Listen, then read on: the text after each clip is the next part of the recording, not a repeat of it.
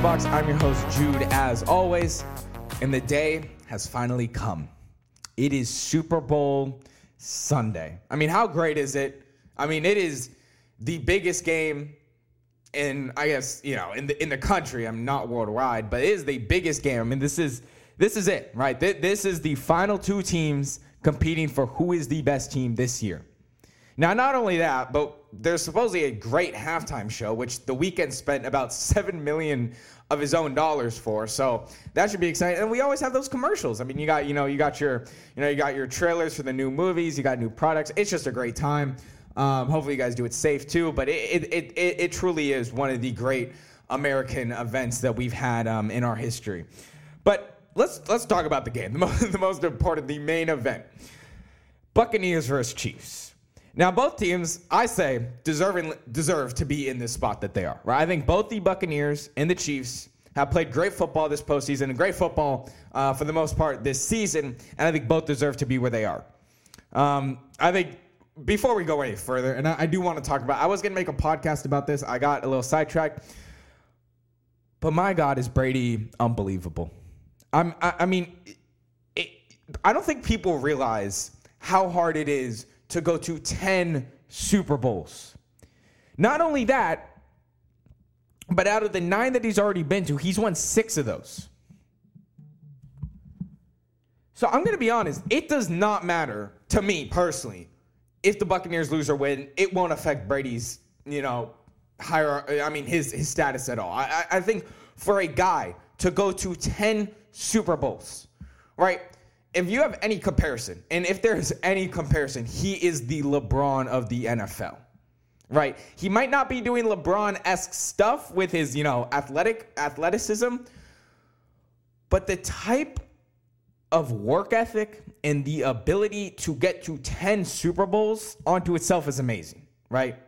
It's just amazing. It's unthinkable that we'll ever see another person go to 10 Super Bowls. I don't even think Mahomes will go to 10 Super Bowls. And for the other thing is for a guy who his first year in the NFC made the NFC Championship and is now in the Super Bowl representing the NFC in 1 year. I mean, as a Cowboys fan, we haven't been to the NFC Championship since the 1990s. For a guy to do it in 1 year, you laugh at your franchise, right? But I don't want to get too much into Brady because I do want to talk about the game. Because I do think this will be one of the best games or one of the best Super Bowls we will see in a while. It is two juggernauts, right? You have the Chiefs, who look unbeatable at times. They just look like they are one of the greatest teams, you could say. I mean, they just look unbeatable. And then you have the Buccaneers. They have arguably the greatest quarterback of all time, right? And then you got one hell of a defense. You got a defense that it's a hell of a, I mean, like I've said, it's a hell of a defense. They've played so well this postseason. So you got two juggernauts going at each other, and you always love to see this. Now, my hope, I am praying that this does not become a blowout, because personally, I'll get to who I think is going to win, but no matter what, I just want it to be a good game, right? I mean, last year was a hell of a game. You had the 49ers versus Chiefs, had the Chiefs coming back, so both games have been great. But the biggest key in this game is the Buccaneers secondary, right? The Buccaneers secondary is huge. And everyone's talking about it. I mean, everyone's talking about it because we all remember Week 12, what happened. Tyreek Hill made a grown man, an NFL cornerback, like he was a peewee football player. I mean, truly, he did. I mean, the way that Tyreek Hill exposed Carlton Davis was just insane. I mean, it looked like it even looked like anything. It looked effortless for Tyreek Hill, for being honest. I mean, he just ran, caught the ball, juked one guy, scored about 2 touchdowns in 1 quarter, and had over 200 receiving yards. I mean, it was insane what Tyreek Hill did. Do I think that Tyreek Hill will have another insane first quarter like that? No, I don't think he will. But I do think that is something to keep your eye on because, look, the Bucs secondary, while they've been good, and you could say Murphy Bunting, he's had one. Byron Murphy Bunting, he's had a good postseason. He has 3 straight interceptions in 3 straight games. So I'd say that's pretty impressive. Now you could argue a few of those very, very questionable calls, but there have been times this postseason, and you could just go back to the NFC Championship game, where Carlton Davis was getting exposed by Devontae Adams, right? And I'd say Tyreek Hill is just on the level of Devontae Adams. So they are going to have to figure out ways. Now, they were able to contain it, but look, it wasn't like the Packers played a terrible game, right?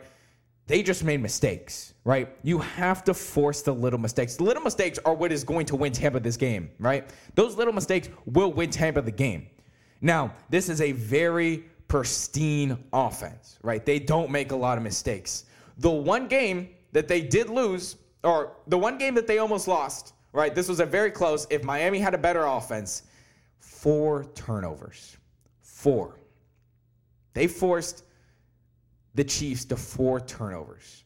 Now, like I said, if Dolphins had a better offense, it would have been, I think the Dolphins probably would have won, but 4 turnovers, right? I think that's the key. You got to force, take what you can. You know, people are going to be like, oh, well, the ball's up in there. That's luck. That's a turnover. Take the turnover. You are going to have to force Mahomes to turn the ball over. And looking through, the Chiefs season, the one loss, I'm going to dismiss the Chargers because I don't care. That was Mahomes and half the offense wasn't played. The Raiders, right? Now, the Raiders weren't great this season. They were mediocre. But when they beat when they beat the Chiefs, they played them how you're supposed to play the Chiefs. You match what they do. They threw for 350 yards that day. Okay, they matched what Mahomes and the Chiefs offense. That is what you're going to have to do, right? They ran the ball also pretty well. They ran the ball for about 144 yards, but you're going to have to match the passing offense that you have. That the Chiefs have, and that's going to be a problem because we've seen times this season where Brady has struggled on the deep ball, right? We've seen him struggle. I think it was from weeks 8 to 12. He didn't complete a ball over 20 yards. So I think that's a key thing that you're going to have to look at, and you're going to have to you're going to have to rattle Brady. It's hard to, but you're going to have to rattle Brady, and I think they're capable of. But the last thing, if you are the Chiefs, and this is why I'm taking the Chiefs, right? This is why I'm taking the Chiefs in this Super Bowl, is because I think they're going to run the ball very well. I think that's the key. And they've shown this season when they run the ball very well, they win the football games, right? They win those games. I think this is the biggest example. You take the Monday night game they had, week 6 versus the Buffalo Bills. They ran for 245 yards. And the Bills defense is not a joke. That is a good, strong defense, especially in the rushing attack.